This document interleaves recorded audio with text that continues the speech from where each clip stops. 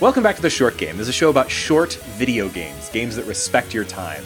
I'm Reagan Kelly, and I'm joined by several awesome co-hosts, plus a guest this week. First, my brother and bro host, Shane Kelly. How are you doing, Shane? Doing great. Had a really good day. I got to visit a revolving sushi bar today. Ooh. Made my day. Whoa. Thanks for the invite.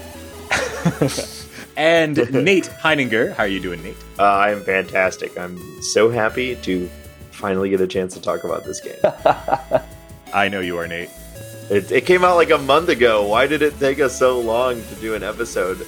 It's off-brand for me to not be already ranting about this game. I've been doing it on Twitter. I'm finally here to talk about this game on the podcast. You can blame me, Nate. I am a strategy dunce. And we have a special guest this week. I am super happy to have on the show Sandy Bledsoe. Hello.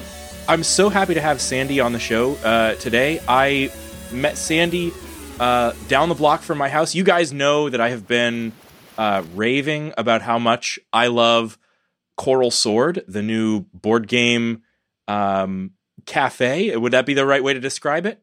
Yeah. That's this. There's a cafe is the best word we've found, but it doesn't quite encompass all of the nuance to the whole thing. But cafe seems like the most accessible word. It's incredible. Well, Sandy, tavern is one we've kicked around too. Tavern. Yeah, I love that. I as an RPG lover, I think tavern is a place. A tavern is a place I could feel at home.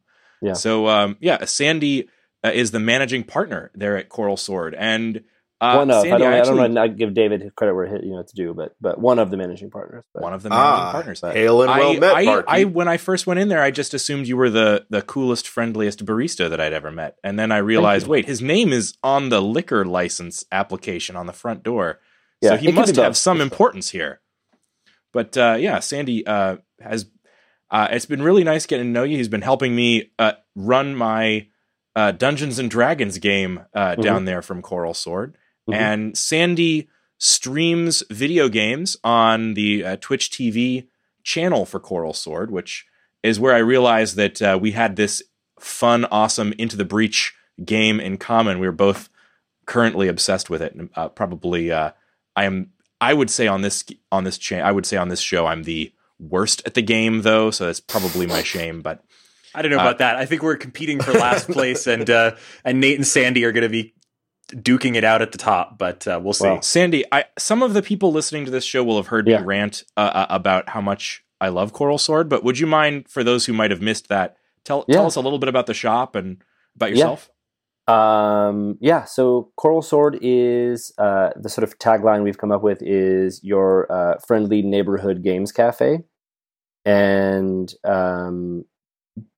gaming cafe has a sort of gambling connotation here in Texas, I feel like. Do you guys have slots? Yeah, if you're looking for a gaming spot, the gas station by my house has some fruit machines. Oh, that's good to know. Is that the Citgo or whatever that's right there? Yeah, you know it. Man, when I drove through, I think it was South Dakota, and like everything labeled themselves as having a casino. Come to our casino. Like our gas station has a casino. No. And what I learned is what they mean by casino is just like a dark corner with like 8 slot machines in it. And that's their version of a casino. So Sandy, does Coral Sword have a dark corner with 8 slot machines in it? No, not yet. But we talked about pinball machines and maybe arcade games, but we kind of wanted to see how busy we were going to be, what the volume was going to be like, and if it would make sense, because the revenue per square foot on a pinball machine is pretty dismal, and but it's a lot of fun. Some great business advice for our listeners. And so there's a lot of different ways to think about how to make money in business, and revenue per square foot is one of them. But if you have things that pinball machines just, if they make $3 a day and they take up a huge amount of space, then you have to examine why you ever thought about doing that. What is the revenue per square foot of Shane's D&D group? It's actually pretty good. They spend money. They do they're nice people, and they pull their weight. But all right, I'll stop interrupting you with stupid quips. No, you're fine. So Coral Sword originally started out as just kind of like a coffee shop with comics and board games. We pivoted. We leaned into games really hard, and now it's like it's much more about board games, coffee. We're waiting for our beer and wine permit. I'm waiting too. We're sort of leaning also into the e-game sort of community. There's actually an event at the shop tonight. It's our first Street Fighter tournament, Street Fighter 5 tournament. Shane just had this look at his face like, why am I podcasting right now instead of being at this event? Yeah, we were actually tuned into that, or at least I was on Twitch just before you signed on. I'm not actually a huge Street Fighter guy, but I wanted to check it out. And you guys have like an extremely professional looking, really nice streaming setup. Yeah. And so this is a great time to mention that my business partner David and I linked up with our mutual friend Ming Chen, who's on the TV show called Comic Book Men on AMC, and he's one of our business partners. And but also we have the great fortune to be in business with Hunter Pence and his wife Lexi, and they basically kind of approached us with this plan for this streaming booth and said we think it'd be really cool to add this streaming space that we can run competitions and tournaments and I literally didn't know anything about this stuff. Like, you guys just had to teach me how to use Skype, and like I watched a couple YouTube videos that allowed me to use Wineskin to get into the breach on my Mac, but I am pretty much a Luddite when it comes to computers. I didn't know what Twitch was at the time, and it'll probably take me 30 minutes to find this podcast alone on iTunes. Yeah, you're not alone. It takes anybody. Yeah, unfortunately. That is a judgment of your skills on iTunes, but also maybe the ranking of our podcast alongside. Maybe I should have given it a more distinctive name that doesn't collide on Google with a documentary about 12-year-old golfers. Oh, what? No. Yeah, no, that's the bane of our existence. That's a real thing? Yeah, The Short Game. No. It's a documentary. I think it's on Netflix. They've offensive. SEO'd us to hell. Like once every 6 months too, we'll get like an email or something from someone who's like, "Are you gonna make a sequel?" Or like, "I love the movie," or whatever. That's but hey, what are the kids doing now? Yeah, we have amazing. finally. If you just Google The Short Game, and I pray that you do, we have finally reached we're on the front page. There. We're on the front page. It's like Excellent. 10 IMDb things, and then we did it, America. We're on the front page of Google if you Google the name of this podcast. Yeah, we made it. Everything is, if there's anything I've learned in business, it's that it's all about compounded annual growth, right? Yes. And We're number 10. But 10 is someday is 9, and 9 is someday 8. And yeah, man. But as long as they don't put out a sequel, if they put out a sequel, you're screwed. I know. I was wondering actually who named Coral Sword. Oh, that's a great question. That was David, and I have to give David Final credit Fantasy for being fan, a real driving force, behind this business. And David, he was the one who really took it from being like a late night conversation in his kitchen to being a really fully fleshed business. He is a big Final Fantasy fan. I've only played 7, 10. 11 and 10-2, and that's kind of where I feel like that's a reasonable amount of Final Fantasy. Yeah, no, that's probably more than I. So the whole concept of this show is games that you can finish in a reasonable amount of time, which means that literally no Final Fantasy game will ever be covered here. I played the first one on iPhone. That's my extent of Final Fantasy. Yeah, they're pretty long narratives, but really a lot of them are very beautiful games, and some of them, especially the early ones, are more tactical RPGs like this, but then some of the later ones are a little bit more open world. 7 is really a masterpiece. 10 is my favorite, and people make fun of me for that, but that's the only one I've sunk significant hours into, and I'm gonna make fun of you for that. Yeah, wait, that's I think the only one I've played a lot of too. That's the one with the PS2 water ball or yeah, whatever, with underwater basketball. They had its own sport. Yeah. They had its own sport. Blurns Ball or whatever. Yeah, Blurns Ball. That was it. 10-2 was also I played through all of 10-2, and they probably didn't need to make that game, but it was I think it was an attempt to capture some of like the sort of female gamer demographic. And my understanding is it was pretty widely panned, but I ate it up. I loved it. So, but David's the big, he's the old school Final Fantasy fan. And the name was definitely his idea. Right, it's a good name. Yeah. It also sounds a little bit, I like, combining that with tavern, it sounds a little bit like the kind of name you'd find on a fantasy tavern. I really like it. So that's an amazing sounding place, and I really wish that it was in my neighborhood here in Denver. Come to Houston, Reagan. Yeah, I'm gonna soon, hopefully. But, and Coral Sword will be on my list, absolutely. But we're here to talk today about Into the Breach. And Into the Breach, the game that brings us all together today. So I'll just do the very most brief of intros, and then I'll let Nate explain it, because Nate is probably the driving force behind us covering this game. I mean, longtime listeners will remember our episode about FTL. This is a game from the developers of FTL, Subset Games. And FTL was the first game that really made us kind of re-examine and bend our rules about what we count as a short game on this program. Because my original rule about this show, was games under 10 hours. And that doesn't quite encompass a game like FTL, which even I played for dozens of hours, and Nate played for hundreds of hours. I'm in the hundreds, yeah. But we decided sort of at that point that we wanted to sort of flex our definition of a short game to games that have short play sessions as well, when we felt that sort of mattered, when it was a game that we... sort of the tagline for this show is games that fit when it was made life. By Subset Games. Yeah, exactly. Basically, right. So games that respect your time is the kind of driving force here. And FTL was very much a game that respected your time. It had short, meaningful play sessions that built on each other, but still felt like very self-contained, and that you could pick up and complete in a relatively reasonable amount of time and fit into a reasonable schedule. FTL was an amazing game, a game that I loved. We'll have a link in the show notes of this episode to our episode on FTL, which was, how long ago was that? Like 3 years ago? That was episode number 5. Was it episode 5? Yeah. So oh my God, it's been so long. Though, if I don't know where we have Laura's tracking doc, but I have to imagine that I've mentioned FTL, or you guys have forced me to mention every FTL. 2 to 3 episodes for years. Yeah.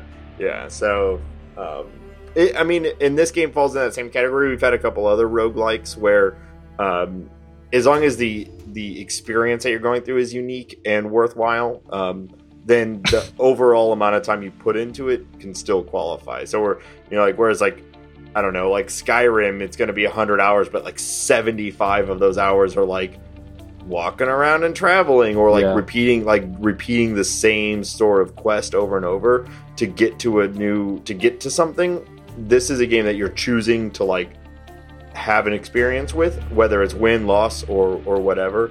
You're sitting down to start, and you're probably in that play session. You're probably also finishing that experience. Now, some of these games like FTL... Now we're done justifying why this game is on the show. We don't need to anymore. I mean, of course, if you have something else to say about it, please do, Nate. But I felt like we needed to set that up a little bit, but also... Screw you, this is our show. We're going to talk about this game because it's awesome.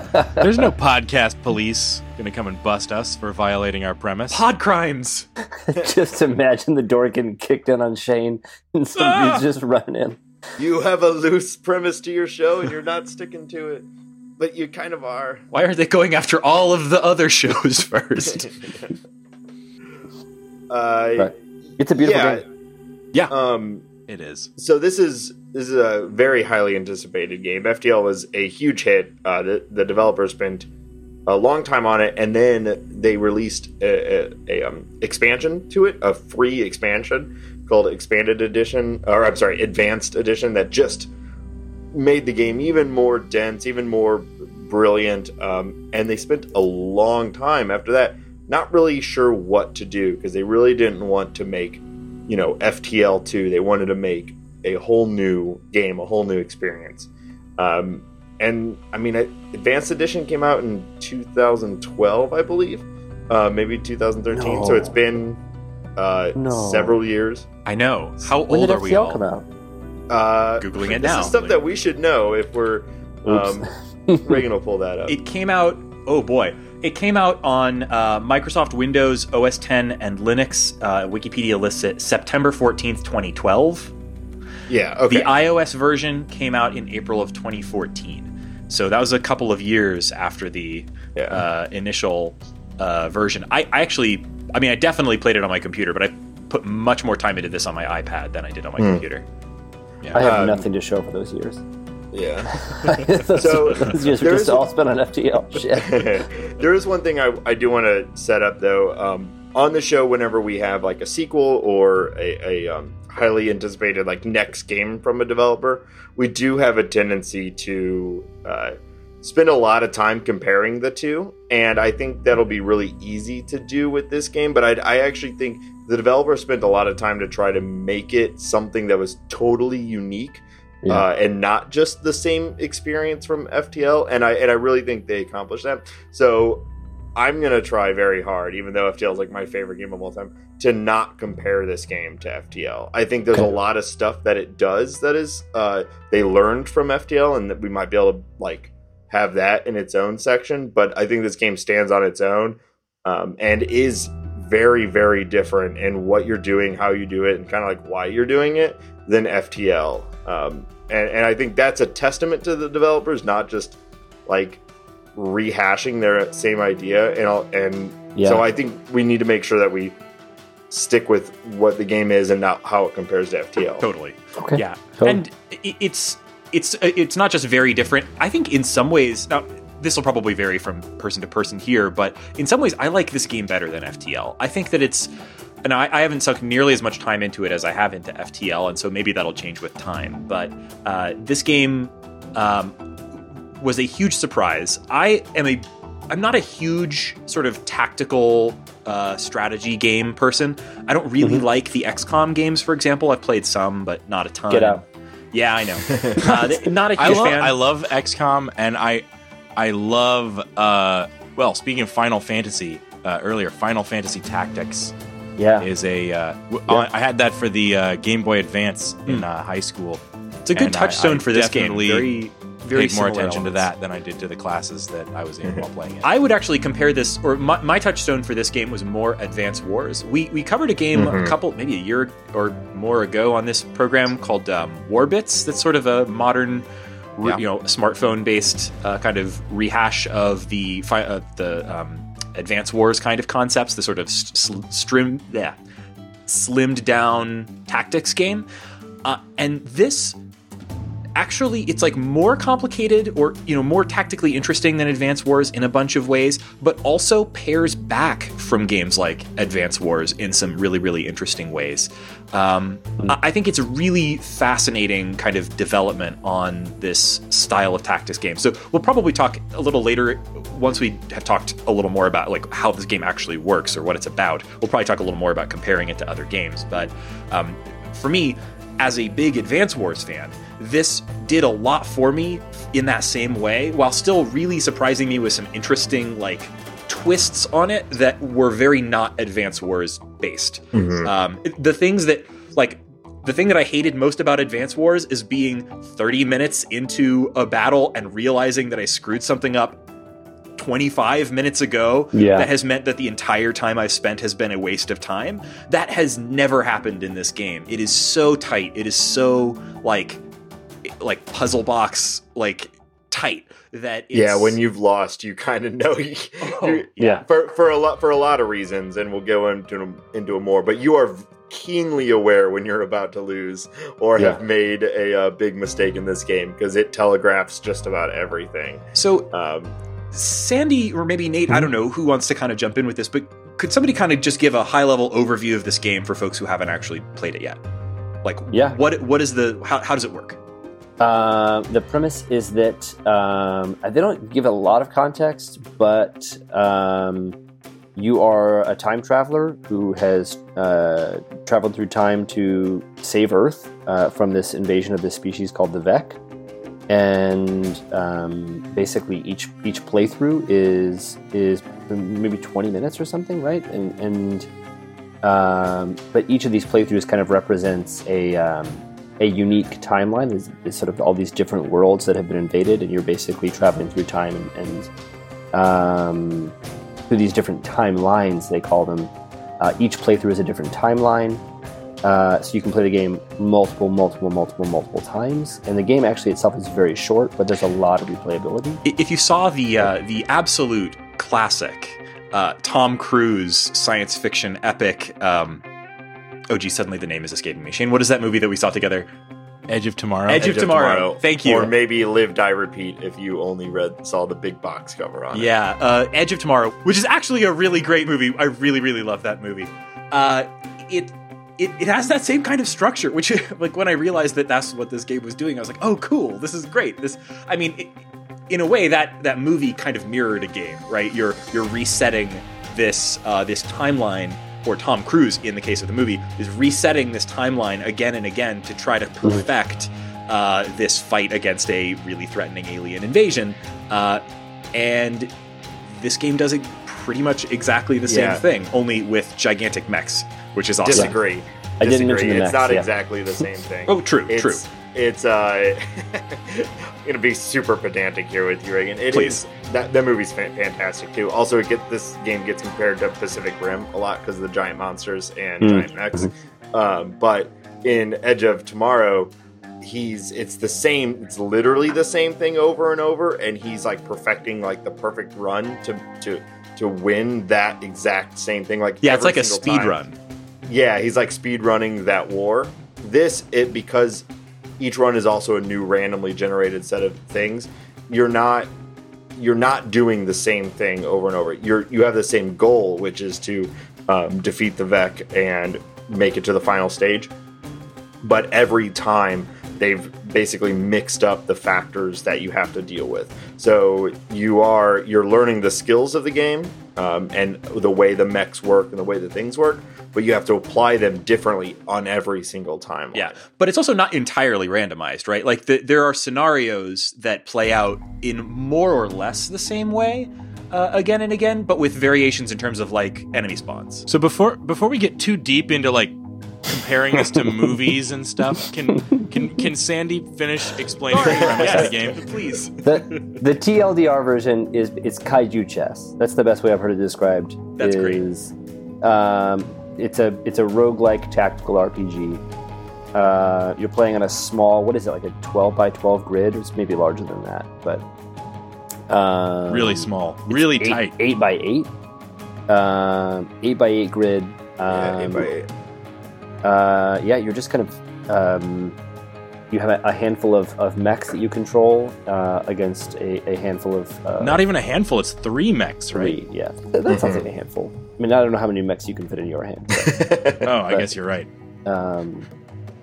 But yeah, so it has like a sort of like maybe like a Gundam or sort of Robotech element to it with these mechs, but it also has this sort of kaiju Godzilla thing where you're trying to save these various cities, these various corporate islands. There's a sort of weird dystopian element to it because all these islands are owned by corporations, and the people that run them are called CEOs.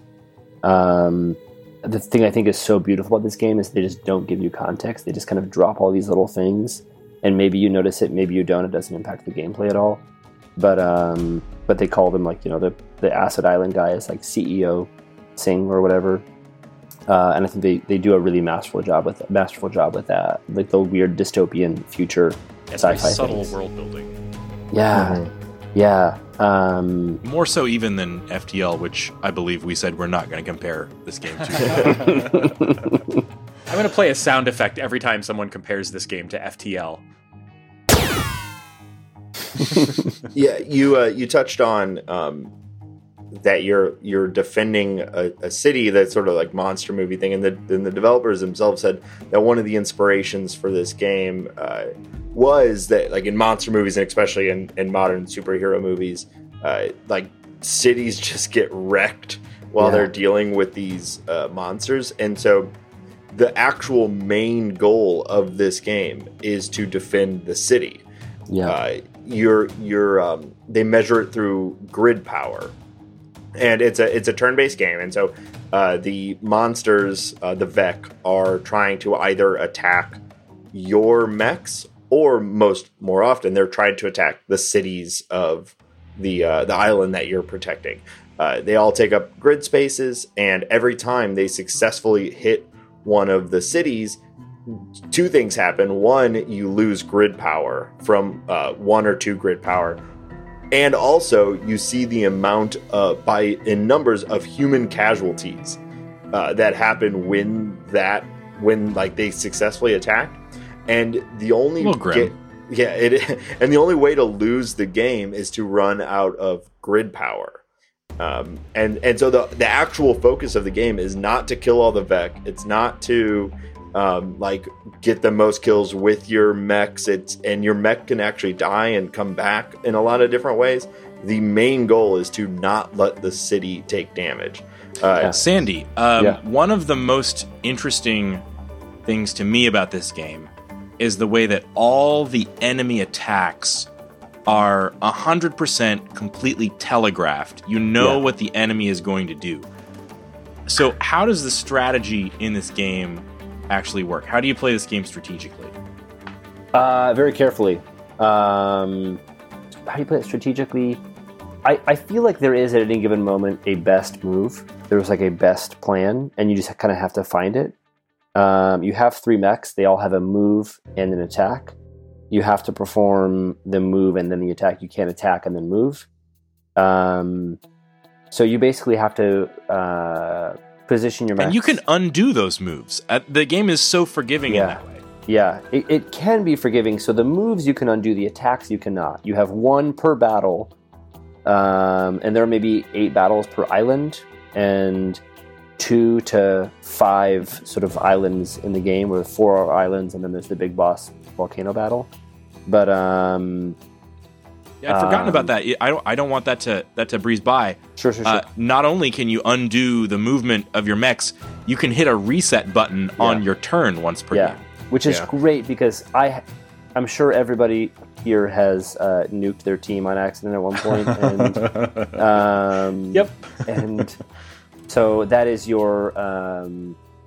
or at every turn, at every opportunity. It is surprisingly forgiving. That was one thing that stood out to me too, is between the undo move and the 1 reset turn, there's a lot of experimentation you can do. You can move someone, see how their shot's going to go. It actually tells you when you prepare whatever your attack is, it will actually tell you the damage it'll do. If it's going to move the Vek, movement's a big thing in this game. It'll tell you where they're going to go. If they're going to hit something, what damage that happens. So you actually have a lot of time to prepare. You can move a guy over, see what that attack's going to do, decide, no, never mind, I'm not going to do that. Hit undo move and go and try it a different way. And then the reset turn, at least I generally use for exactly what you're saying, Sandy. They're like, oh shit, I was not paying enough attention or something, and I just blasted a Vek into one of my own guys who hit one of the buildings, and I lost 200 people in a grid power, all because I was like, this is gonna be great, and I just went way too fast. Wham bam! Yeah. Oh no! And I love that it was that it's in the fiction of the game as well. You have this sort of time reset. All of these aspects of the game are justified by the fact that you have time travel. Mm-hmm. Yeah, and they'll do something really silly too, because there's all the pilots of the mechs are like little characters, and they'll be like, "Oh, did you feel that?" or whatever when you go back in time. So it is, like you said, actually in fiction. It's not just a game mechanic. It is. They were so clever in the way they did that, and there was a moment where a pilot, because the idea is after the game, without spoiling too much, you just kind of get deployed to another timeline. Best case scenario, your soldiers just go to another timeline and continue fighting. But each mech has a pilot. There are 3 mechs in the game, and each mech has a pilot. And each mech is unique, and each pilot is unique. They all have different abilities. They all work together in different ways. But there are moments where that sort of fourth wall comes down, and the game acknowledges that. And I forget what it was, but it was a pod contained a pilot that I already had or something. Or a pod contained a pilot that I was already using at that time, and it was the same person. And there are moments in the game where you're like, what? Oh, the time travel stuff becomes so weird to think about, and I just love that. There's a whole world there that they just kind of open a can of it, and the aroma fills the room, and then you're just kind of like, well, that's really clever and unique. I don't know why I used that analogy just now, but yeah, but you just get a taste of it, and that's it. Sounds like a coffee guy kind of describing. Sure, it. Yeah. What's the mouthfeel of the? It's delicious. Yeah. Well, Sandy, you're bringing up the idea of these kind of mechs and pilots, and that's I think one of the neat things about the game is how the different mechs and pilots are related to your progression. Yeah. In the game. Yeah, so you can level up. Like any, roguelike inspired game. This is very loosely defined as a roguelike, but it has that sort of repetitive element. Mm-hmm. But it has, because of that, it has this very unique progression mechanic where you're improving like the pilots and the mechs. Can you talk a little bit about that? Yeah. So one of the things that I really love about this game is that it doesn't have the grinding element of a lot of other games. You can only keep one of your pilots. You choose one pilot who sort of you want to continue with. You have one sort of all-star pilot you can continue with and take them on your next timeline, your next run-through.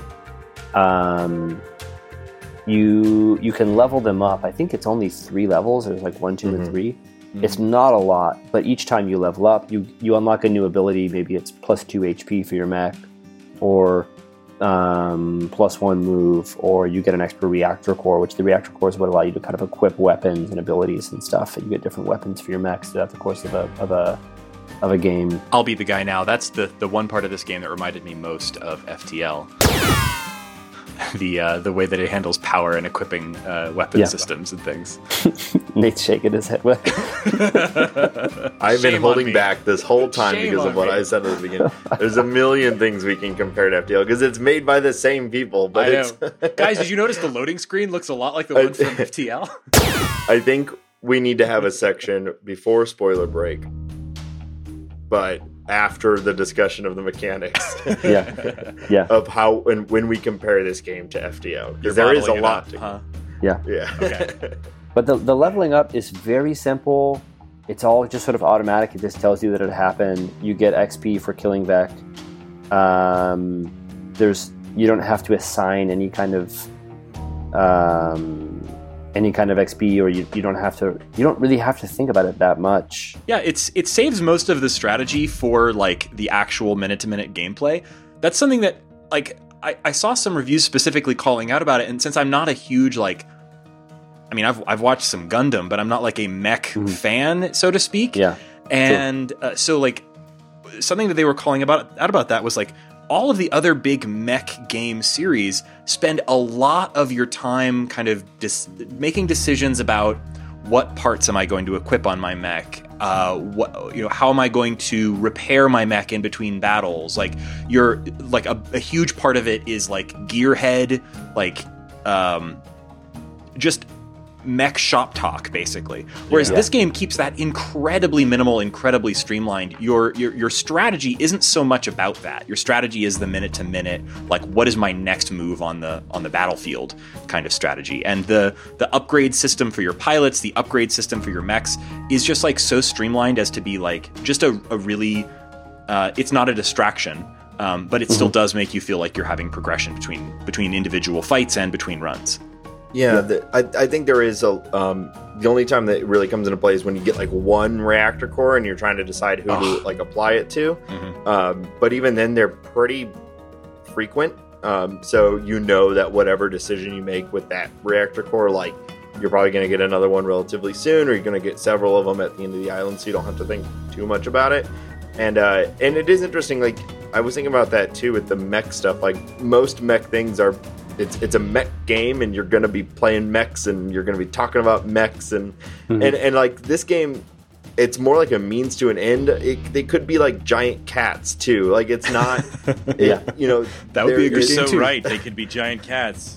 But you know what I mean? Like it's not about the mechs. It's not about specifically being mechs. When you mentioned earlier that this is kaiju chess, like I think it's emphasis is on the chess, right? Like this game is streamlined to the point of feeling like this like classical board game like experience. Like it's a truly like refined, polished thing.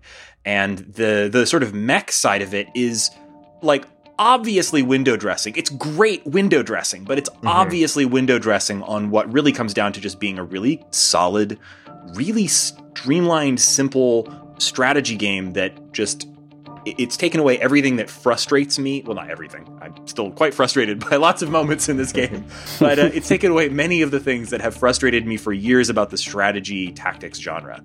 Yeah. They do. One big thing that we haven't talked about yet, or at least touched on exactly, is that each match is 5 turns. Yeah.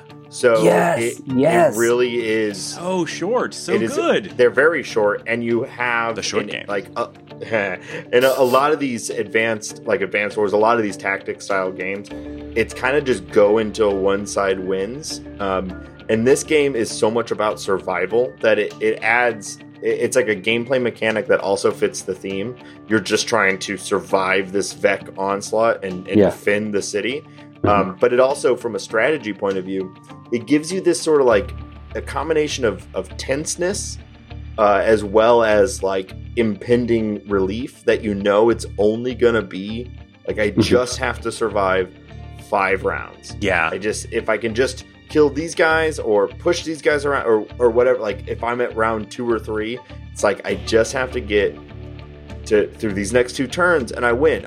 There's no goal other than, well, there's little objectives which we haven't talked about, but the big picture, there's no other, like, you don't win the round by anything other than surviving 5 turns. If you survive the 5 turns, you have won the round. Yeah, and something about that, like this aspect of it, this sort of very short, what do you call each of these sessions, matches, zones? I don't know what you'd call each of these battles. I don't know. Battles is a better word. Thank you.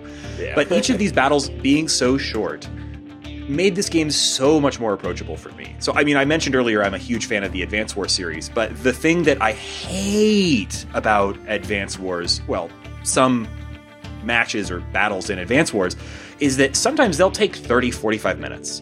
And you might have screwed up in minute 5. And then you're at minute 35, and you're discovering only then the things that you did that have boned you in a way that you could never have foreseen, or at least felt like you could never have foreseen. And that sort of, that's dismal. That's a terrible experience. These matches being so short means that you're always reacting. You know, you don't have to come up with some kind of grand strategic, military victory plan. You just you don't have to conquer Europe. You just have to maneuver. Save these 5 buildings or something like that. And it's mostly reacting to things that are coming at you. There's a really, really good article at Waypoint. Waypoint, by the way, has been killing it this year. So anyway, Waypoint had a really, really good article. They've got a person over there who's, I think, Danielle Riendo. And she's a former ENT. And she wrote an article about how she was very frustrated with this game until she realized she had to start treating it. She had to start playing this game like an EMT. She had to start treating it like triage. And I was like, that's something clicked for her with that. And I was like, that's a good insight about this game. This is a game where you are trying to manage a situation, sort of triage-like, just to prevent damage. You're not trying to build a great army. You're just trying to manage the situation to avoid worst-case scenarios for 5 turns. And that sounds really simple, but the way that it gets complicated is really great. So the thing that really stood out to me that's really different about this game, among many, but the big thing as far as like the strategy of the game goes, and something that really clicked with me really well, is that the player turn is slightly different in order than the like computer turn, the enemy's turn. During your turn, or the end of the enemy turn, they actually prep their attacks. So you see, when it's your turn, every attack that the enemy is going to make on their turn. Yeah. Then you have your turn, you do your moves, you do your attacks, and then on their turn, they start by doing the attacks, and then going through and prepping their next attacks. So it's like the flip of what the player turn is. And that's what makes this whole thing a reactionary game. You know very specifically what attacks are coming, and it's your job to decide how to deal with that. And it's a subtle flip, but I can't think of any other tactic style games that have this. I don't know. Can you guys? No, I can't. And that's a really good point too, because now that I think about it, most other games can't do that because they're organizing themselves around at least the possibility of playing multiplayer. Like Advance Wars is the game I keep going back to for this because it's like a game that It's like the only strategy game you like? No, no, but it's the one that I've played endlessly when I was a kid, and so it's, I just it's in my bones. Or I guess kid is the wrong, because I think I played that mostly in college. But anyway, I was a kid.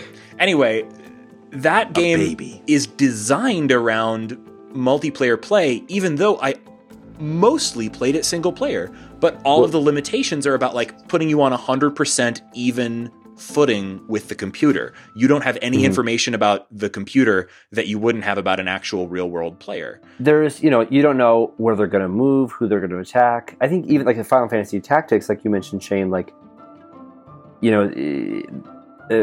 an NPC approaches you, it swings at you, it hits or it misses, the damage is randomized. Like in this game, you have every piece of information that you need. You know the attack order of every single Vek.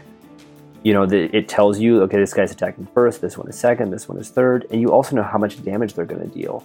It's really unique in that respect. It's really incredible. There's very little randomness at all in the game. I think the only things that I can think of that are truly feel like an actual dice roll. I'm sure that if you were to pop open the code on the Vex AI, there's randomness in there, but it doesn't feel random, except for I think the only thing I can really think of is that about 30% chance that your buildings have of withstanding damage, and that is a true in the moment, nail biter dice roll kind of thing. But apart from that, you know exactly what's going to happen when your mech hits the Vek or when the Vek hits your building. You know exactly how much damage it's going to do, if it's going to be thrown back, how far, if it's going to bump into something. If it bumps into that thing, you'll know how much damage it's going to do that. And we didn't really talk about this, but all of that is conveyed in the most incredibly good UI I've seen in one of these games. This game is a absolute masterpiece of good user interface design in a game. All of this stuff is presented cleanly. There's no deep menu system. You can get almost all of it at a glance, and the information that you don't need front and center and don't need at a glance, you can hold down a key and mouse over something and get that info. It's all incredibly streamlined, great UI, and there's almost never any ambiguity about what's going to be happening when something, does its thing.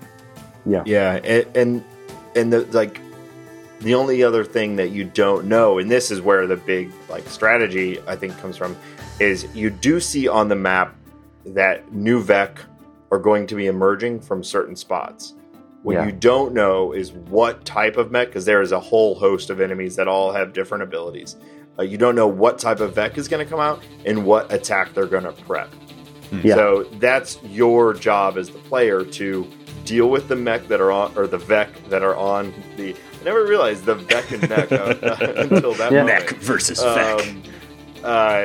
The dealing with the Vek that are already on the board, and then the small amount of planning that you're actually doing from a strategy side is trying to preempt maybe what kind of Vek may emerge, and how do you set up your mech in a way that you can deal with those potential Vek. Totally. Doesn't it feel just great when you've got maybe 2 turns left in the whole match, and you're able to just completely shut the enemy down because you're just standing on their heads and not letting them crawl to the ground. There have been multiple games where and it is so satisfying. The last 2 rounds, I don't make any actions because I just got my mech just sitting on the emerging spot, just and deal stay with down. it. Yep, stay down. Love it. Yeah.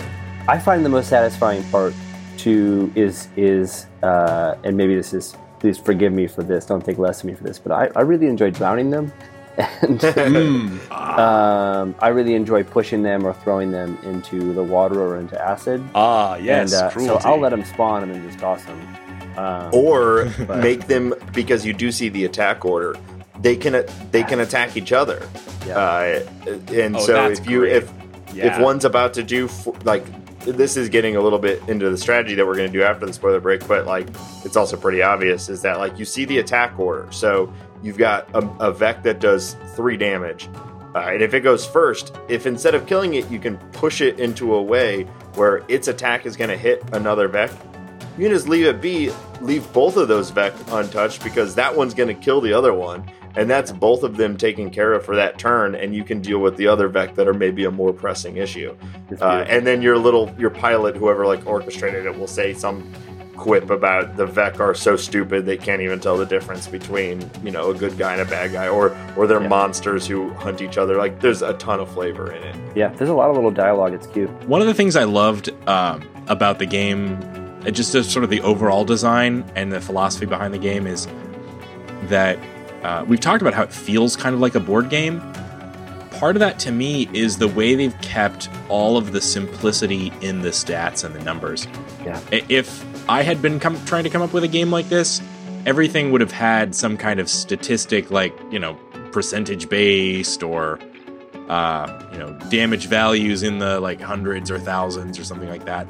This game is so stripped down that like literally the difference between 1 damage and 2 damage is like makes or breaks scenarios. Yeah. And a lot of the leveling up of mechs, like the biggest power update you can do to them is giving them 1 additional damage to their attack. Yeah. So good. And like HP, like when you get 1 more HP for your mech, like, you know, I had this, who's that first mech pilot that you get that looks like Abe Lincoln? And he got, I guess, whatever his name is. And when I leveled him up all the way the first time, he got a thing where he got, you know, +2 HP for whatever mech he was piloting. And that just totally changed the game for me. I was like, oh, +2 HP. Oh, that's no big deal. Okay, okay. I guess the pilots are all the same. No, they are not. So yeah, beautiful. I mean, a lot of mechs start with only 2 HP. So, you know, when you are giving them 2 more, you're doubling their survivability. And when you think about there's only 5 turns, you know, like that can be, now they can get hit twice. And that's 2 hits that you don't have to deal with. And hits that you can tank and not have hit a building. You know, that's huge. Yeah. Exactly. Yeah, and you can repair damage, but it's only ever 1 damage per turn that you can repair. You never, you know, some abilities maybe change this, but generally speaking, if you want to repair damage in your mech, it's 1 damage per turn. It's just kind of a net neutral. Yeah, it's hard to come back from damage. Yeah, I don't think I ever really engaged with the repair system. Now, I mean, I haven't played as deeply as you guys have, but like repairing, I did it a couple of times to like put out literal mechs that were literally on fire. But if I got to the point where I like my mech was really badly needing repair, like I was probably already sunk. So I didn't really do that very much. Fire is the big one. The only other time I can think of is if it is near the end of the game, like the end of that match, and you do just have someone who's just their job now is to sit and block.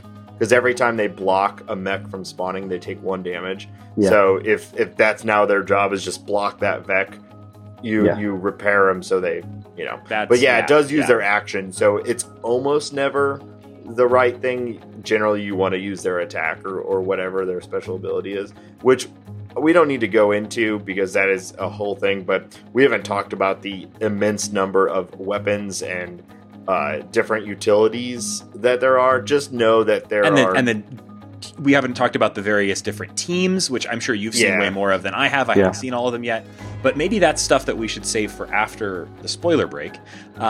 Normally we would save any talk about the ending of a game for after our spoiler break, because by definition, the end of a game is usually a spoiler. But this is a bit of a different game in that structure. You know, this is being a roguelike. You may be able to see the ending of this game fairly early. Nate will probably brag about how early he was able to see the end of the game. And, you know what? I wasn't going to, but if you're going to make me. and it's just sort of part of the gameplay, like talking about the way this game builds up to its conclusion or climax or whatever. So do we have anything anything that we don't consider spoilers that we want to talk about the end game, the kind of final battle, the volcano battle? Yeah. Well, I don't necessarily want to talk too much about the actual final battle.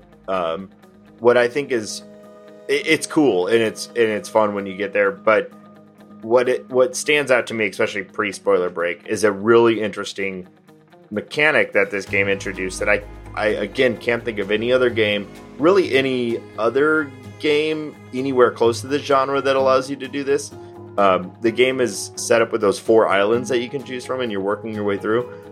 Once you've completed 2 islands, you can then choose to go to the final battle, and you can get a victory. You can beat the game after completing 2 islands, completing 3 islands, or completing 4 islands. Yeah. And they scale the difficulty of the final battle based off of how many islands you've completed. So you actually get to choose when you end the game. And it's sort of a value judgment. To me, in my experience, it's been like, I have struggled through these first 2 islands, but I got through them. I'm at like a low grid. I just know I'm going to die on this 3rd or 4th island. So I'm going to go for the victory now and just beat it. Or if I roll through the first 2 and I'm like super powered, I'm like, let's just keep this, train going and go and beat all the islands. And I just think in like strategy games like this, I can't think of any other time when you kind of get to make your own path to victory. Mm-hmm. It's mostly just like, as you were kind of alluding to, Reagan, before, like, did you spend the multiple hours to set yourself up for like perfect success, or did you just fail? I would maybe say the only game I can think of with a similar approach would be Legend of Zelda Breath of the Wild, which so that's why I recently played, and I beat 2 of the Divine Beasts, and I was like, fuck this, I'm killing Ganon, and I just did. That's actually why I started saying I can't think of any other games, and then I had to like adjust it to strategy, like tactics games, because I started thinking of Breath of the Wild as well. And I think there are other like big picture, like there's other games that you can do it in, but I can't think of games in this sort of genre. Yeah.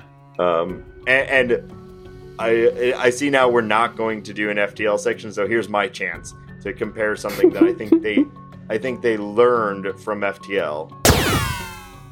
Is that FTL, if you actually beat that game, it could take several hours. A run through all 8 sections and the flagship could take several hours. And what I think would have been nice for the player is if you're like mid-game and your ship is pretty good, but you just know you're not going to make it to the end, like letting the player decide to just go for it with their current version of their ship would have been really cool. And scale the battle that way. So I think they learned from probably a lot of feedback of like, it felt pretty bad as an FTL player to spend like 2 or 3 hours, have this mega awesome ship, and then die on some random encounter in section 8 that like you had done everything you could to plan for it, but just that game was way more intense and way more difficult than this game. But like, that would feel bad if you just lost there, and it would have been really cool if you had the opportunity to test your current build against the flagship, a version of the flagship earlier, and just be like, you know what, that's the experience that I wanted. I beat it with this. It's not the high score, but I at least got to like, I got to play with my ship, and I got to like, try it. Totally. I think it's a really cool thing, and I think it works particularly well for this game. I'd be interested to see how maybe other games can build on something like that, because I like the idea of it, and I think they do it really well. One final thought: try playing the game on easy first. That's my recommendation to new players. There's no shame. No shame in it. I played on. I started on normal and wiped in the first island. I mean, I was still learning the game. There was a lot of stuff I didn't know yet at that point, but it was like it didn't feel good. And so I was like, you know what? I'm just gonna poke around and try this on easy. And the easy mode is it's a good easy mode. It scales down the number of enemy spawns, and as far as I know, that's the main thing that it adjusts. I think it may also adjust the number of civilians in the buildings, but apart from that, I don't think there's any actual change. It's just the number of enemy spawns. But that makes an enormous difference in terms of like how manageable these situations that the game throws at you are. And it lets you experience the game in a way that still totally feels legit. It feels like, but it also like let me get to the final battle on my second try, which felt much better to me. And then when I went back to go start playing on normal, it was a lot more rewarding than when I had started. I really recommend starting on the easy mode of this game, even if you're not the sort of person who usually does that, or if you have some sort of like, my gamer pride won't let me do that. Give it a try. The easy mode will help ease you into this game much more than just throwing yourself against the first several battles and dying a lot. Absolutely. Yeah, and that is correct about what it changes. And the score, like your final score is civilians saved. And so that's like the downside of easy, which might not matter to you at all. Something else that I thought was really great about the easy mode, just as a side note, is that you can switch from normal to easy between runs, and it doesn't reset your stuff. It's not like you carry that much over between runs, but like you do carry pilots over. Just one. Yeah, excuse me, right, just one pilot. But that doesn't change. You can just play on easy a little bit and then switch to normal, and it doesn't like take anything away from you.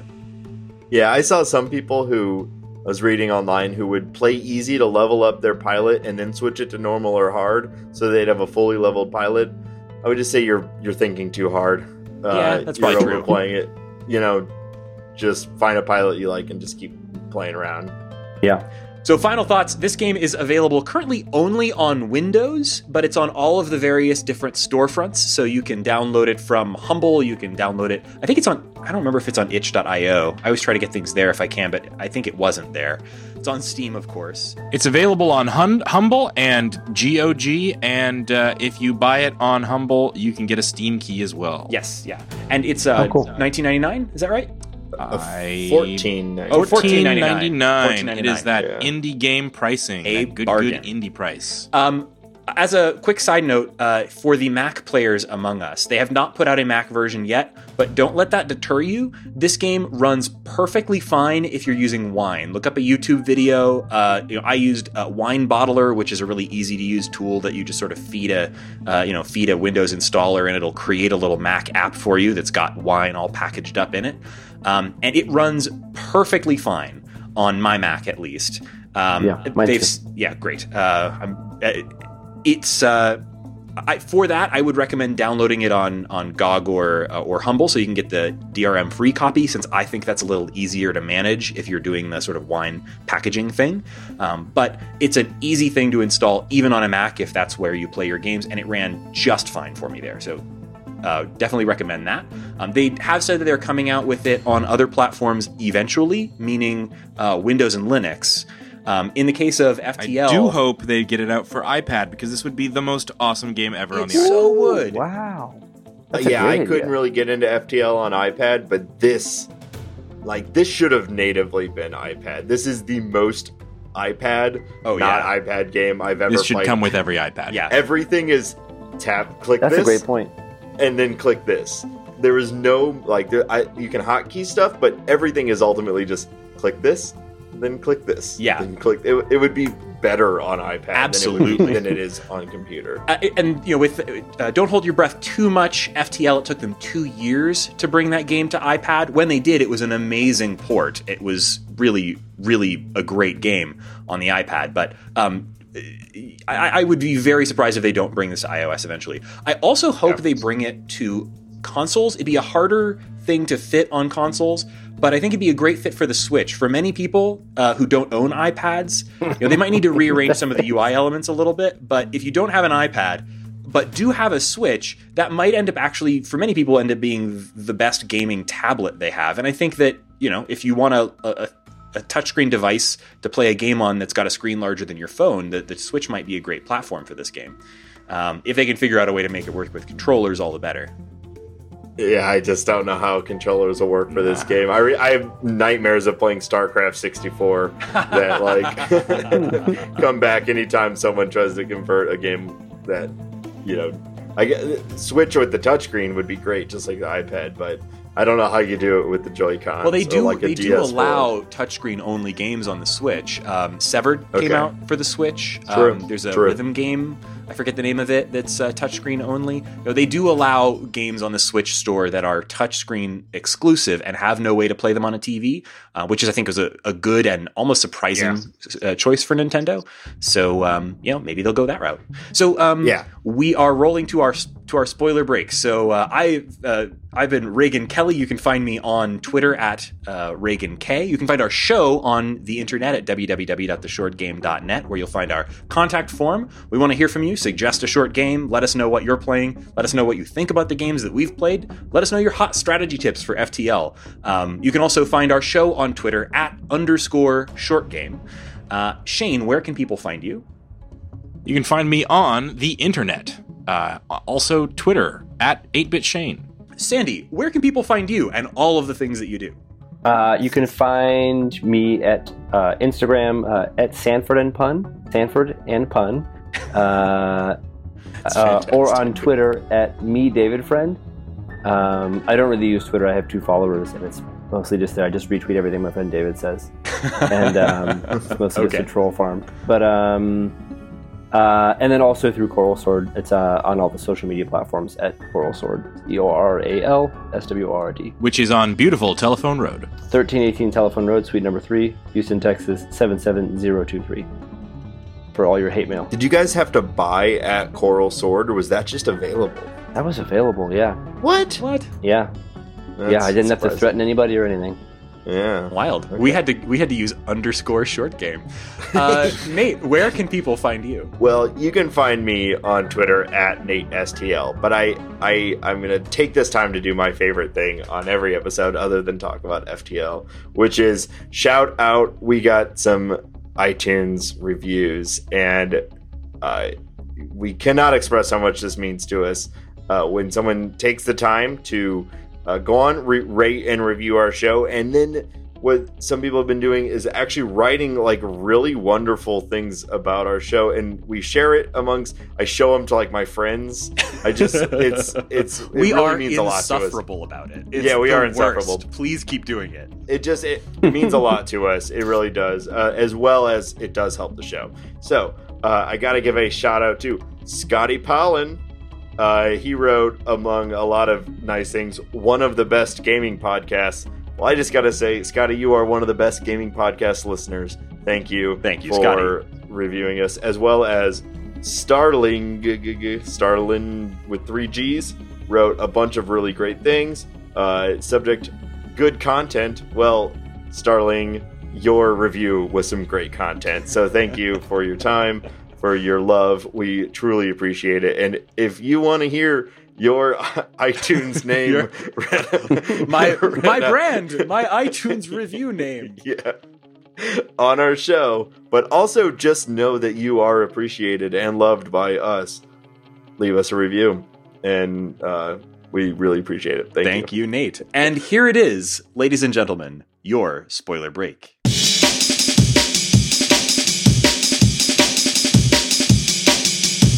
Let's talk some strategy. Who's your favorite pilot? Oh, good first question. Lately, I've been rolling with Arkham.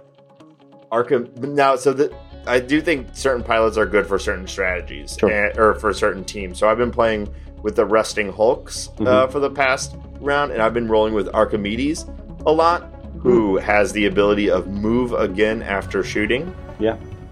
And the reason I like him so much is... if I had...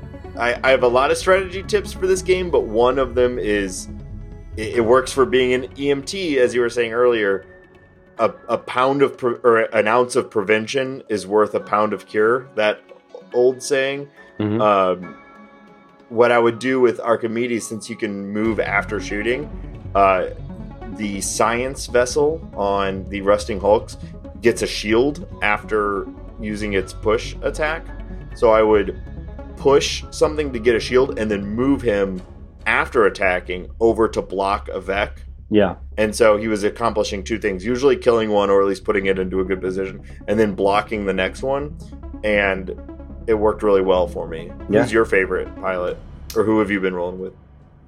Lately, I forget their name, but it's a person they give your mech armored. So they absorb 1 damage per turn.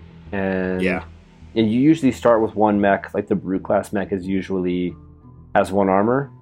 But having a second one and just being able to absorb all that damage, having 2 mechs that can just absorb 1 damage every time they get hit, I've been really loving that. That is the worst of the Scions. Every island has a Scion which doesn't attack, but it just buffs. Its allies, and none of them are good. Yeah, none of them are good, but there are ones that are particularly awful, and I think it's called Shell Scion. The green one. Yeah, that's the worst one in my opinion, because it just cuts all your damage in half, or makes it where you don't do any damage. Yeah. And then the one that makes them explode when they die can be really hard to deal with too. Yeah. That's like the number one cause of me messing things up and having to reset turns, is forgetting some things explode when you kill them. Yeah. So I'm like, oh, just kill this guy, and then it hits 3 buildings that it was next to. So guys, of all the different kinds of missions, one of the things I loved about this was every mission has some unique twist, whether it's like a tidal wave or a blizzard or the dam you can knock down or the collapsing squares. So what of all of those different kinds of missions or locations was your favorite? Acid. The Acid Island. Yeah.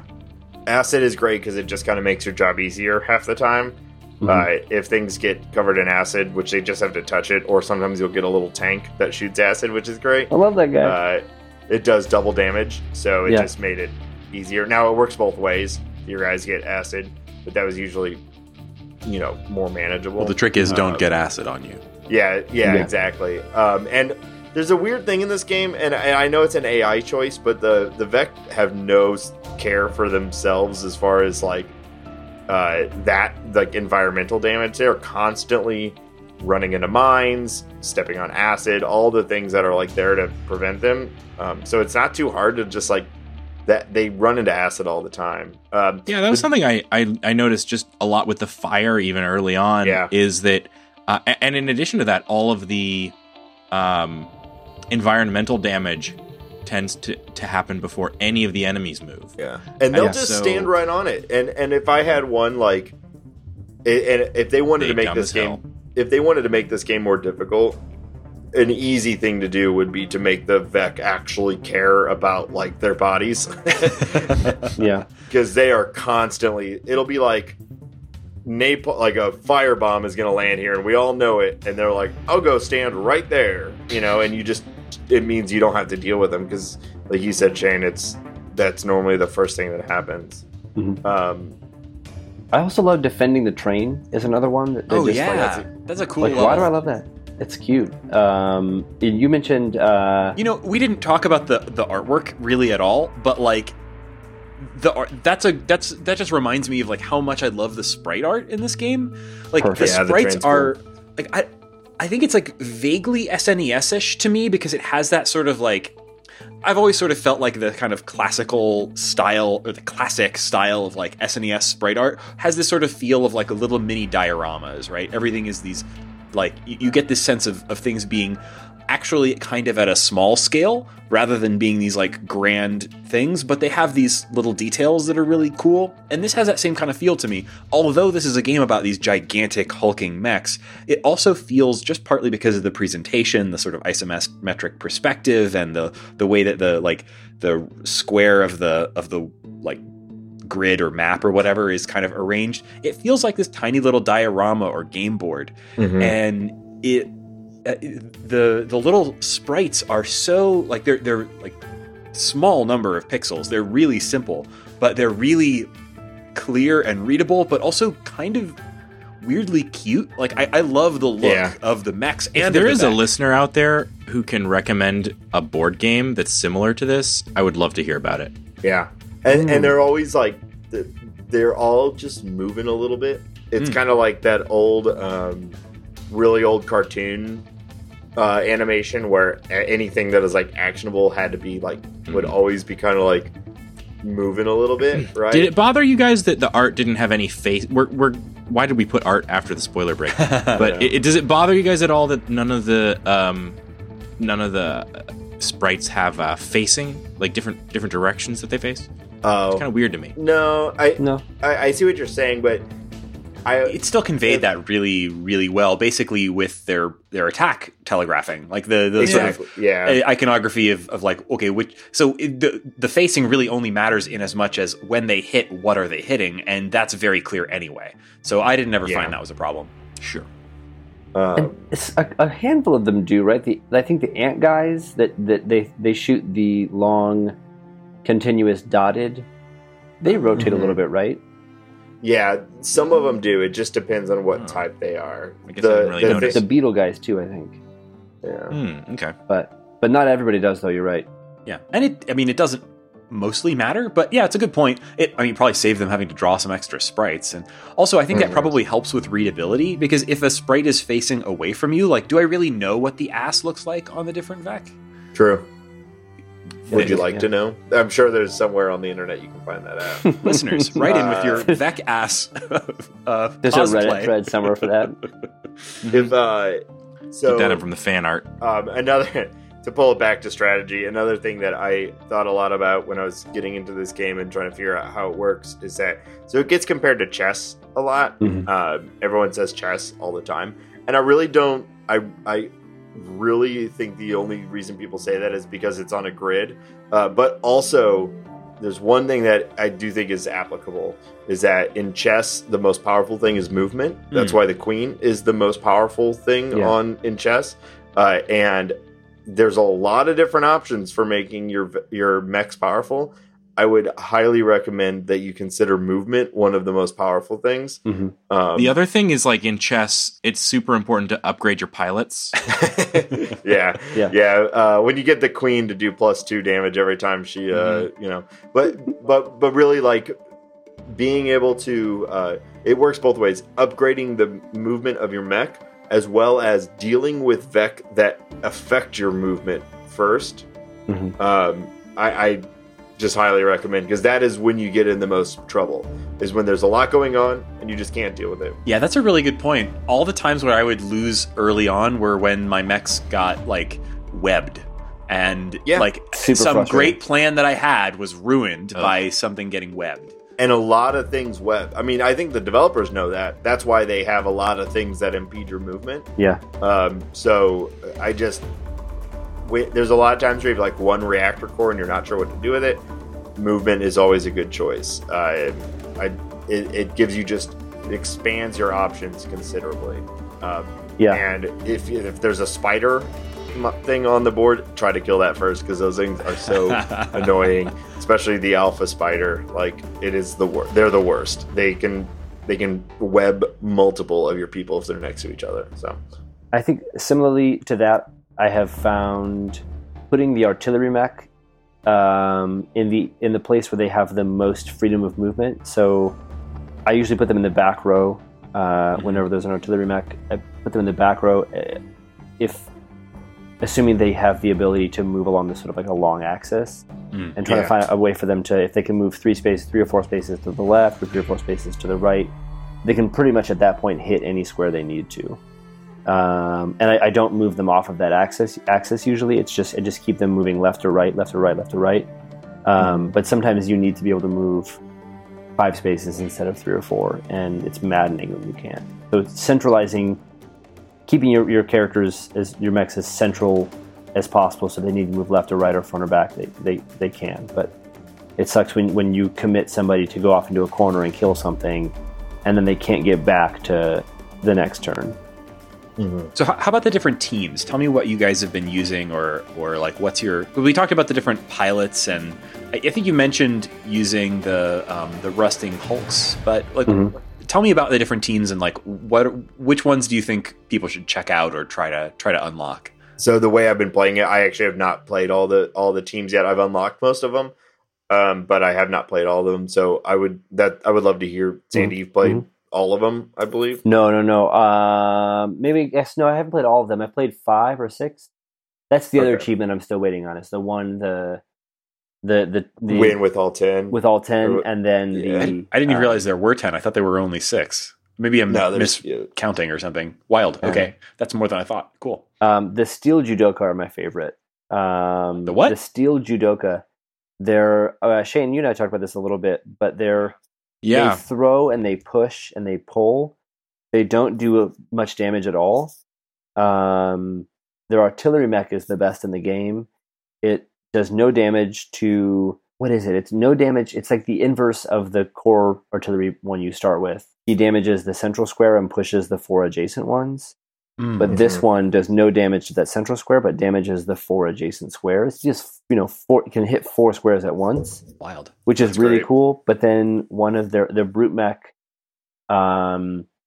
throws an adjacent tile. That's key. Picks it up and throws it to the other side of him. So it makes throwing things into the water super easy. Or it makes it super easy to pick up Vec and put them onto a spawning point. And then the science class mech just does a thing where it just pulls them. It just pulls them. And then I think you can upgrade it to do various things, but it also has a passive. That's right. It has a passive +1 bonus to all Vec damage to each other. So that class is that mech group is all about positioning, and it's all about moving the Vec around so they hit each other. And that really is what broke the game open for me, was when the game became not about damage, but about positioning and movement. And that's when I was like, oh, this game is actually genius. Yeah. Making the Vec hit each other was a eye-opening experience for me, because once you realize, like, I don't have the power to defeat this enemy unless I turn them back on themselves. That's just such a cool design. Yeah. I love it. Even with the original set of mechs, I have not unlocked that many mechs. In fact, I've only unlocked like 3 sets of mechs because I suck at the game. And none of them are mechs that I like as well as the initial set. So it's a good, I think there's a reason why they're the first. It's a very balanced group. You get to do some damage. There's some pushing. Yeah. It introduces you to the game really well. And then the mech groups, the squads that come after that, are usually like, you're going to have to learn their strengths and use them appropriately. Yeah. Like, I've not played that one, Sandy, but clearly that's all about positioning and movement. Yeah. The thing I like really about the Rusting Hulks, the one I was talking about before, is they're very much about prevention. Everything is like smoke is a big thing for them too. And if you put smoke onto there's a lot of ways you can create smoke, but it prevents attacking. So a lot of what Rusting Hulks is doing is pushing them around or putting them in smoke, or preventing Vec from spawning. So I could not master the smoke. It got so frustrating. Yeah, the smoke was pretty confusing for me. But I mean, I'm sure I would get it eventually. But it's like that was like. Would you though? Well, I don't know if I am sure actually. What about upgrades? Like, what about particular weapons that you like? The one that stood out for me was that when I was first getting started with the first team, there's an upgrade that I came across pretty early on, like my second game, that was like, the artillery blast that it does, it made buildings immune from that. Yeah. And that was like, that's so good. Like, that was so great, because then, a Vec is about to hit a building and you literally just shoot the building and it blasts the Vec away from the building. And that was like, wow, that's like, that seems like a weird kind of minor tweak on the way the weapon works, but it broke that game open for me a little bit at that point. Did any of you guys have other guns or weapons or whatever, or upgrades that you hit on that were particularly cool? Well, you do point out something that I think is really clever about this game. If you're not quite sure how a team is supposed to work, look at the preset mech upgrades, because that will give you an idea of like, oh, what does this mech do when it's fully? Like, what do its upgrades do? Because that'll tell you what its kind of intent is. So like the science mech that on Rusting Hulks that I was talking about, and I keep talking about them because I just got done like playing a ton with them. But the science mech, if one upgrade is it shields itself when it does its push, and then its next upgrade is it shields allies if it pushes them. So you can see like they are like, when you think like, okay, this mech can push things and it can shield things. That's it. So now I know that its like ultimate form is to be running, like moving around the board, protecting its allies, and getting enemies out of, pushing out enemies or pushing allies into or out of danger, right? And you can do that same with like that artillery one. You can see with that upgrade, now you know like one of its key things is that it can actually fire on its own building to protect that building by pushing the things around it. And it is really clever. So when you're starting a new squad, look at their upgrades because that'll tell you kind of how they're supposed to play. Yeah. And then you can modify it with weapons that you find in the game. And there's a ton.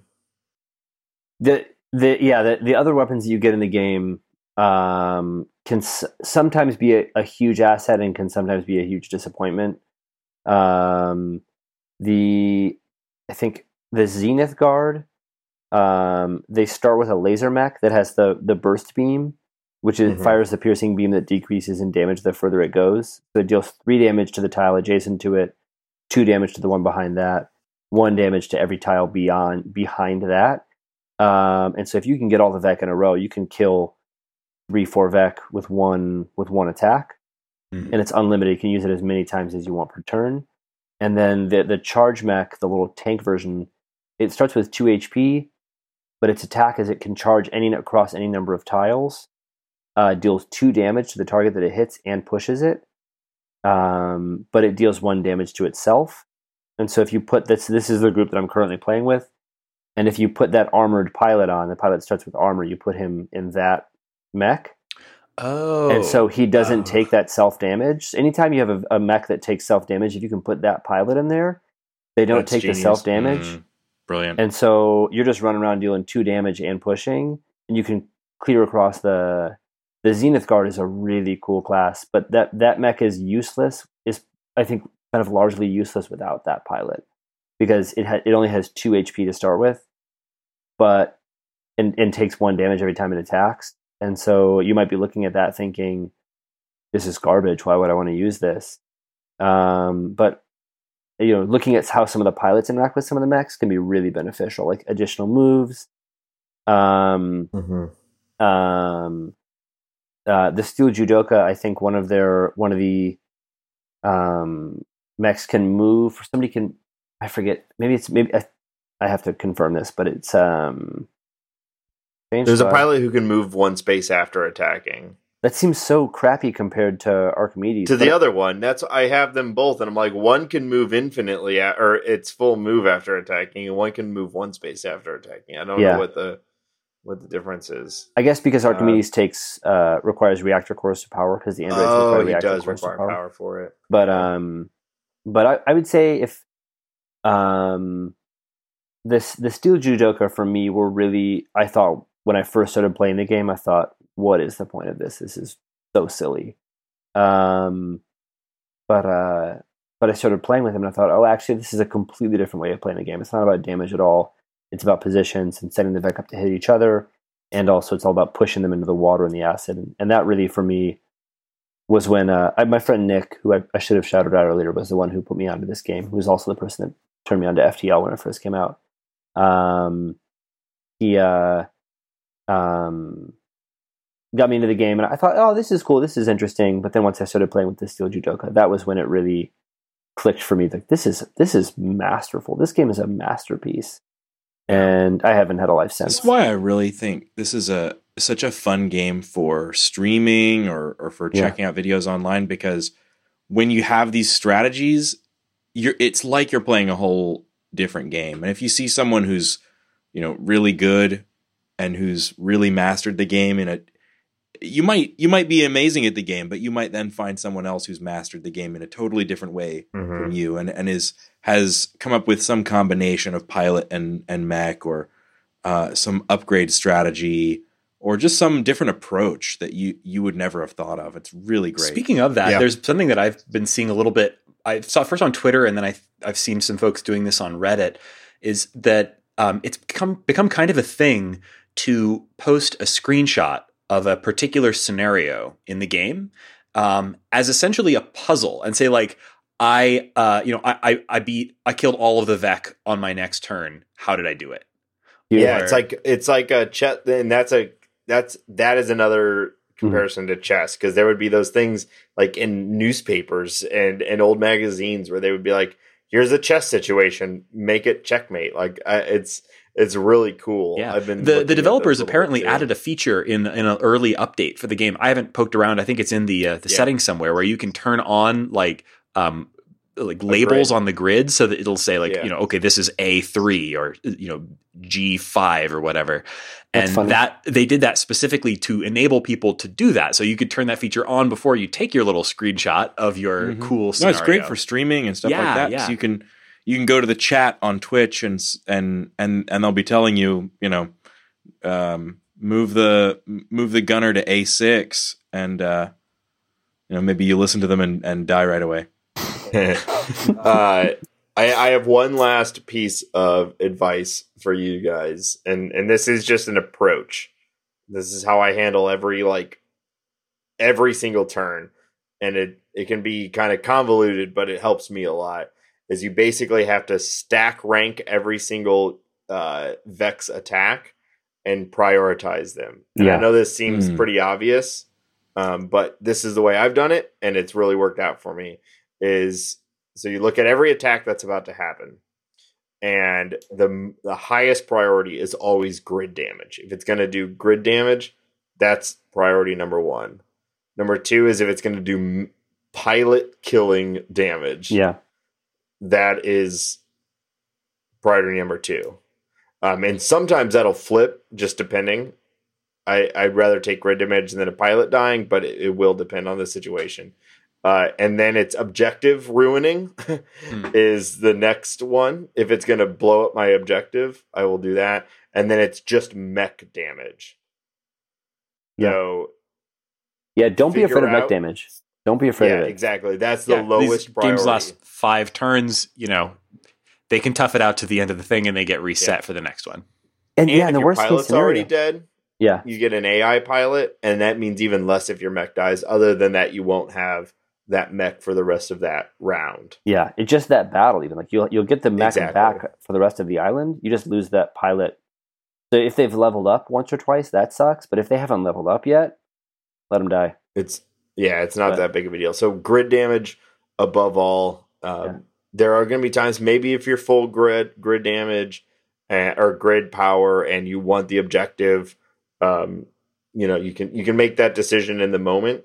But if you're there trying to decide, I will always take grid damage. Or grid damage is the last thing, because that is, at the end of the day, that is how you lose this game. So if you're making sacrifices for grid damage, then you're going to trickle down, and you're going to end up, through attrition, you're going to die. So everything you can do to prevent it is your first goal. Yeah.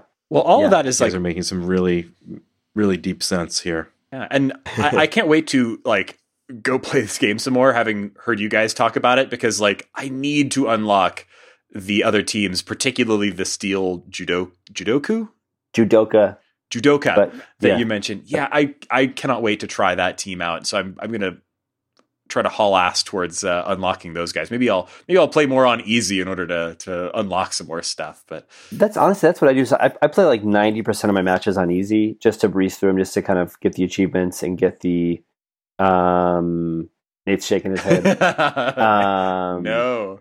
And I really don't care. It just was an easy joke to just sit here and judge you. But it's funny because actually a lot of the time that I'm playing the game, I'll be thinking, oh my God, why am I still playing this game? And then when I'm not playing the game, I think, why am I not playing that game right now?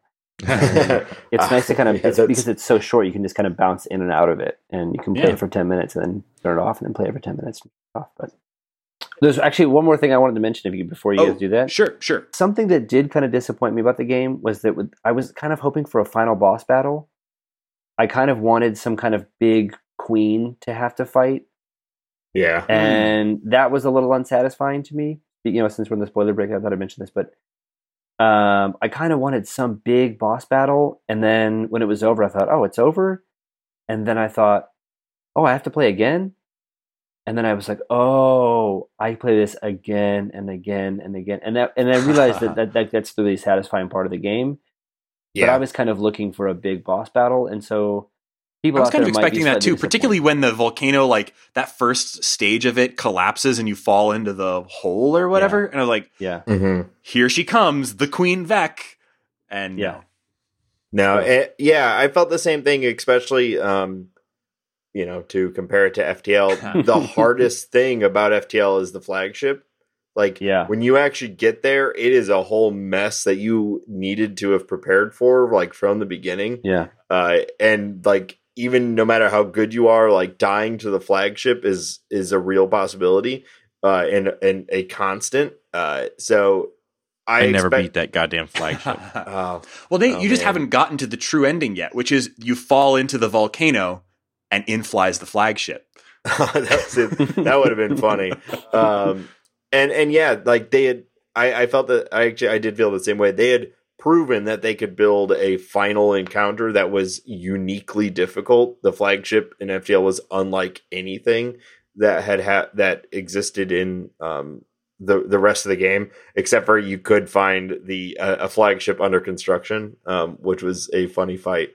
But I think you're right in that I think they wanted to stray away from that. It's more like you get to the end, you complete it. It's more difficult, but not that much more difficult. It's just like another thing with objectives. Get through it and you do it again. Well, it's something to look forward to in 2021 for Into the Breach Advanced Edition. Right? Yes, I bet they do. I think it'd be super. Like they did just Subset. Man, they have such a good understanding of what their games are trying to accomplish. The Advanced Edition was so awesome, and it was free. Like that doesn't. I don't like. I would have paid for it too, but like the fact that it was free a year and a half after a year after the first game just showed the like care for it. Also, that's awesome. I don't know. I think it was if you bought the Into the Breach through GOG, one of the platforms, they were including with it the full FTL game. Nice. I forget which one, but it was all from Subset. They were, if you bought it, you got their other game too. And again, I'd pay double for all this stuff. But I think that they really care about their fans, and they're trying to create a specific experience that is incredibly well thought out. Yeah, and I think they understand streaming a bit too. Like, I mean, I'm not an expert. I'm actually not a big stream watcher. I'll tune into certain channels from time to time, but like they understand, I think, the way. Well, they've picked up on something that makes this a pretty uniquely streamable game, or at least FTL definitely was. Can you tell me anything about the experience of streaming this game? Yeah, it was really interesting because a lot of people tuned in and said, "Oh, I've never played this. I've heard about it." And other people tuned in and were very helpful and would say things like, "Oh, this is the upgrade that you need to make. This is like first second that you get a reactor core, building's immune. Make sure that this is the first upgrade you make." Or, and that was really neat. And not all games are conducive to having people help you. And this was one that it benefits you to pause and think and kind of like talk through your turn. Yeah. And so streaming that was really helpful because then people who had played the game, who were farther along than I was, were able to say, I think in the beginning I was too quick to use the reset turn. And then I would find myself really needing the reset turn. And then you're like, oh crap, I already used that. And so, that's kind of, people advise me to not be so liberal with that. And but I really enjoyed streaming it. It was, and you can stop at any point. It's not the kind of game where, when I was doing Indiana Jones and the Fate of Atlantis last week, I realized about 45 minutes into it that it's an 18-hour game, and so I immediately regretted starting that because then I was like, oh, I'm committed to this for the next couple of weeks. But the thing about Into the Breach is that you can play it. You could play through it and beat the volcano several times in a stream, and people can kind of come in and out without missing much of the narrative either. Yeah. You don't need to know what the premise is. The premise is pretty quick to jump into.